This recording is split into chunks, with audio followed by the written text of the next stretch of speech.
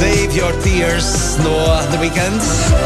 9:06. Labrīt, draugi, labrīt, tehnoloģiju draugi, jo Kristaps Kutels arī ir klāt. Un, kā parasti ceturtdienās, mēs tad vienu 20 minūti atdodam absolūti viņa rīcībā. Viņš te kļūst par galveno, viņš te vada to visu un lūdzu. Jā, labrīt. Es domāju, ka sākam runāt ar ļoti tādām aktuālām tēmām. Tad vakar dienas otrajā pusē, manuprāt, Nacionālais veselības dienests izplatīja paziņojumu, ka Latvija sekmīgi pievienojusies Eiropas digitālajiem COVID-19 certifikātam. Tātad jau pirms nedēļas vai kaut kā tā Latvijā tika palaista tā COVID-19 certifikāts LV mājaslapa vai kaut kāds tur tas nosaukums, kurā mēs varējām pirmkārt noskaidrot informāciju par to certifikātu un arī, teiksim, varēs arī pārbaudīt, vai cilvēks ir vakcinējies vai arī izslimojis. Un tad nākamais solis svarīgais ir, ja mēs gribētu kaut cik normāli šovasar vēl mēģināt izbraukt ārpus Latvijas un arī atgriezties bez kaut kādām ilgām dirnēšanām pašizolācijā, tad šī te pievienošanās, tātad šeit kopējai sistēmai. Un bija plānots, ka man liekas, ka 15. jūnija, tātad dažas dienas pat pirms tam ir pievienojušies, un tā doma ir tāda, ja es pareizi saprotu, tad, ka no 1. jūlija tad tas viss tā kā būs, savietojams normāli, un tad varēs tiešām arī, beidzot normāli izbraukt un atgriezties arī atpakaļ mājās no kādas Eiropas Savienības arī valsts. Bet, sekojam līdzi visiem te notikumiem, jaunumiem visiem. Vēlreiz atgādināšu, ka ir tātad mājaslapa mobīlā lietotne, kā viņa saucās? Reopen Europe, reopen.europa.eu, kurā patiesībā var ļoti forši salikt tā kā pat braukšanas maršrutu, piemēram, tu gribi tikt līdz Tatriem tiem pašiem, tu atzīmē, ka tev jābrauc cauri Lietuvai, cauri Polijai, pēc tam Slovākijai, un tad tu vienkārši parāda, Lietuvā, Polijā tranzīts, tādi noteikumi. Gala rezultātā tev jānonāk tajā pašā Slovākijā, tātad tur ir jāpiereģistrējas tādā lapā, tā kā apkopot vienu vietu informāciju par šīm te lietām, kas ir kurā valstī jādara. Redz, kā mums, mazliet paturpinot tēmu lietotnes un lietotnes telefonā, kur forši vēstuli saņēma. Labrīt, Baiba un Jāni, gribu pateikt lielu paldies, ka vakar cītīgi klausījos, kā runājāt par saskaņotā rakstīšanu aplikācijā. Labi, ka klausījos, jo nācās pašai vakarā rakstīt. Jā, un tāda situācija bija, tad izglābām no policijas gaidīšanas, jo papīra formā nevienam nebija, un pastāstot, ka varam to izdarīt aplikācijā, jāatzīst otram iesaistītēm sākumā nebija uzticības, bet viss ātri, operatīvi, un vēlreiz paldies, lai jauku dienu. Redz, kā nostrādāja.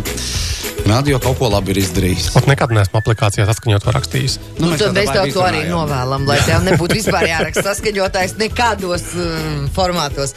Bet, principā, tāda drošības sajūta ir, ka tev tādā aplikācijā ir. Saskaņotājs rakstīju. Es tikko lejuplādēju tos savus QR kodus, kas ir man kur tajā digitālajā Covid certifikātā. Izdrošības pēc visu lejuplādēju. Labāk, lai viņi ir to telefonā, pēc tam jau kaut kur pārbaudīt, varēs to pārbaudīt. Jā. Lūk, nedēļas sākumā tātad notika Apple VVDC izstrādātāja konference. Tas ir tās ikvasaras pasākums, kurā Apple saviem programmētājiem, izstrādātājiem parāda kaut kādas jaunas lietiņas, jaunas featureņas, kas tad viņu ierīcēs un programmatūrā būs paredzētas. Tātad šajā pasākumā netika izziņot nekādi jauni produkti, es domāju, dzelži, datori vai telefoni. Tas ir citiem pasākumiem atvēlēts, bet ir tātad programmatūras ziņā ir pāris interesanti jaunumi, tātad, kas būs pieejami, piemēram, FaceTime, tā saziņas programma tagad būs pieejama no Android un arī Windows ierīcēm, tātad, kaut kad, tātad nebūs tikai iPhoneistiem. Jā, kaut kā viņi tur varēs pievienoties. Tālāk tas pats FaceTime lodziņš, iPhone'os, iPados, tu varēsi viņu maliņā nolikt un, pa lielam tu varēsi skatīties kaut kādu video kopā varbūt ar saviem draugiem vai koplietot ekrānu vai kaut ko citu darīties un vienkārši blakus tas bet video sazvana lodziņš un tā kā varēsiet apspriest Eirovīziju vai ko tur cilvēki skatās. Tā ir lieta. Tad ir tāda interesants jaunums ir live text funkcija, kas, man liekas, Android pasaulē jau ir redzēts, ka tu, piemēram, pavērs telefona kameru pret kaut kādiem, svešvalodā varbūt rakstītiem uzrakstiem. Viņš mācās, atpazīt to tekstu vai iekopēt vai arī atpazīt, piemēram, tos kaut kādu reklāmas banneri pavērst telefonu, viņš atrod, šeit ir telefona numurs, un tu uzreiz varēsi klikt un nospiest un veikt arī zvanu. Piemēram, es pavēršu par tevi, un tur uzrakstīts precēts. Līdz tam mēs gan jau arī tiksim kādreiz, bet viss tajā virzienā lēnāk dodas. Nedrīkst. Precēts. Jā, tad Safari tīmekļa pārlūks izskatīsies savādāks. Viņiem tur pārvietojuši tās adreses lauku uz leju. Būs, man liekas, ērtāk. Es jau arī tu pāris dienas mēģinu, un man liekas, ka ir ok. Apple Wallet, tā ir tā lietotne, kurā mēs glabājām savus, kā ir latviski boarding pass, iekāpšanas pase, jā, un arī kaut kādas biļetes un tam līdzīgas, vai atlaižu kartes tagad caur Apple Wallet tur varēs pievienot klāt arī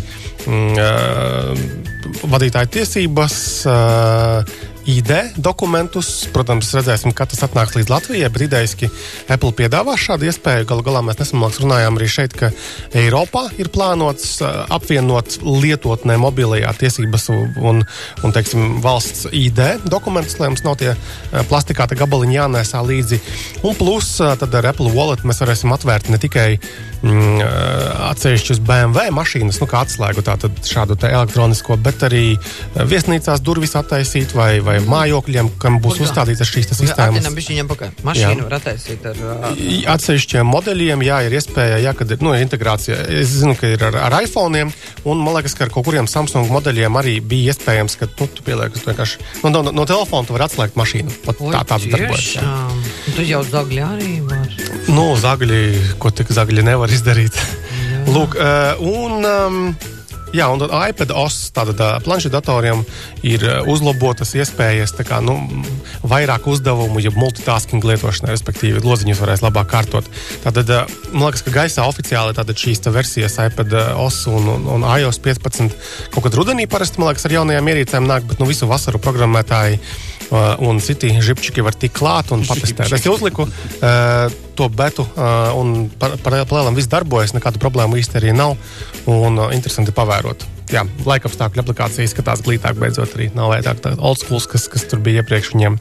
Lūk, un vēl no tādām programmatūras jaunumiem. Jaunais Windows tiks izziņots 24. jūnijā. Tātad jāņems. Jā, tātad no tās dropes tu pamosties un uzreiz var doties skatīties Windows izziņot vai klop. Tā parasti gribās darīt īstenībā. Jāņu rītā. Kur man tas Windows palika? Jā. Kas tur bija ar to Windows? Windows vai man vairāk Excelī patīk.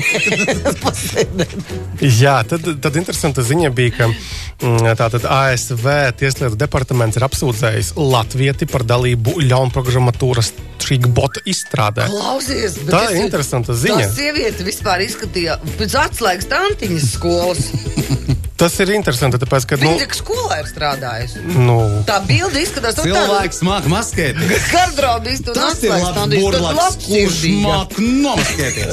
Tā lieta ir tāda, ka tas trickbot, ļaunatūras tīkls ir tiešām zināms, radījis nemazums klapatu, un ASV puse pat ļoti norādīja, ka 2020. gada arī vēlēšanās tur visdrīzāk kaut kādu ietekmi arī ir darījis. Un vismaz tajā rakstā, ko es lasīju, viņa tika nosaukta par tādu kā smadzeņu centru.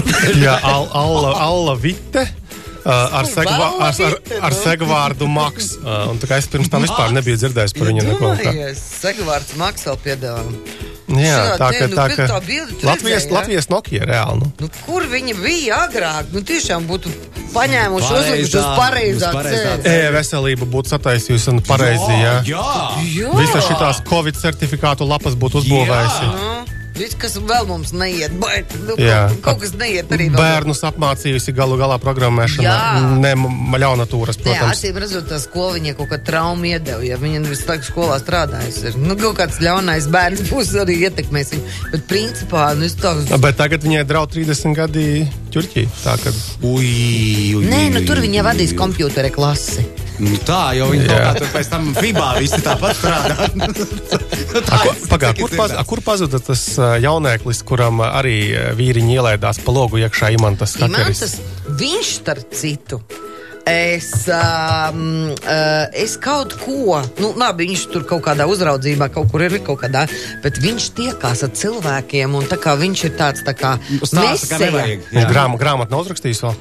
Pagaid, nevis stāst, kā nevajag, bet stāst, kā Latvijas un amerikāņu valdība viņu ir nelietīgi apsūdzējuši. Manuprāt, tāds. Jā, kaut kur šitā informācija, bet es arī neesmu gatava tā galvu likt ķīlā, ka tas ir bet es zinu, ka viņš ir kaut kādā mocekļa tēlā. Nē, un sabiedrībā jau arī šos noziegums, kas ir tajā, teiksim, interneta vidē, tā neuztver tā baigi, žuļikam.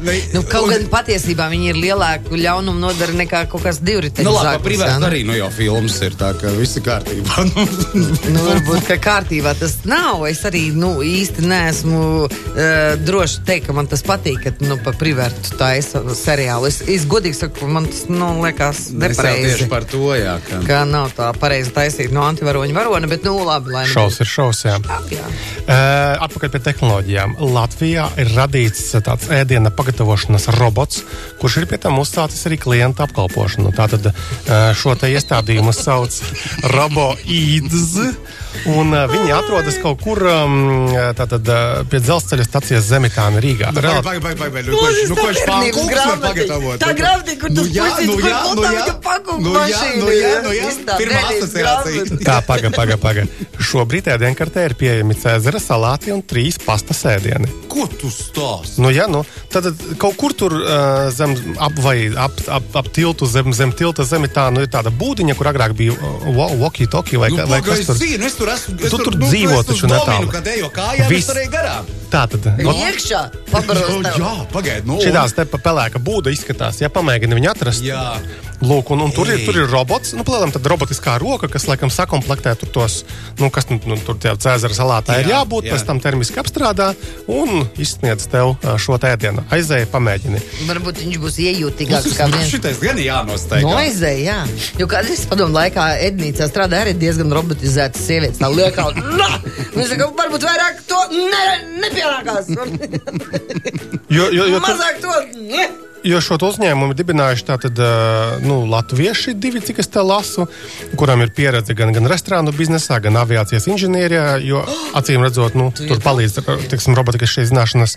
Plus vēl arī piesaistīti arī, konsultanti no citām tālām zemēm, tā kā, jā, un programmējuši ir tepat Makits, mūsējais labi zināmais IT uzņēmums, tā kā interesanti. Pamēģini atrast, pastāsti. Līmenis, ka viņi tur, tur būs arī pacelšanās, nolaišanās laukums kaut kāds. Tur pēc lietām, jā? Ja viņš tur aviācijā cilvēks arī darbojies, tad tas ir nākamais solis kaut kāds šitās gaisa bezpilota piegādes. Pagaidi, brīvdiešu. Par tur makarons var uzēst, jā? Makaroni un Cēzara salāti, jā. Cēzara salāti. Un patestē un pēc tam pastāsti. Runājot par kosmosu, tad SpaceX uzņēmums ienāk Baltijā. Lietuvā reģistrēts Starlink uzņēmums. Tātad SpaceX ir viens no uzņēmumiem, kas pieder Ilonam Maskam, par kuru mēs te bieži runājam. Un tātad Starlink ir tātad satelītu bizness. Tātad satelītiņi lido gaisā un nodrošina internetu lejā tur zem sevis. Un tad viņi, nezinu, kāpēc izdomājuši, ka vajag Lietuvā atvērt kompāniju. Un ka sāks piedāvāt Starlink servisu arī Lietuvā. Un atkal stāsts par to, ka Lietuva izvēlas kaut kādu tehnoloģiju uzņēmumu, nevis Latviju.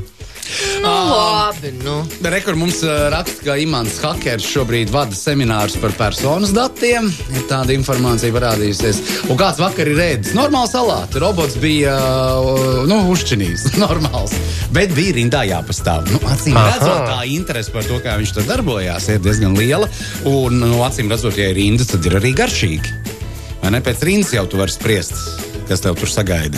Ēdināšanas uzņēmumos pavisam noteikti.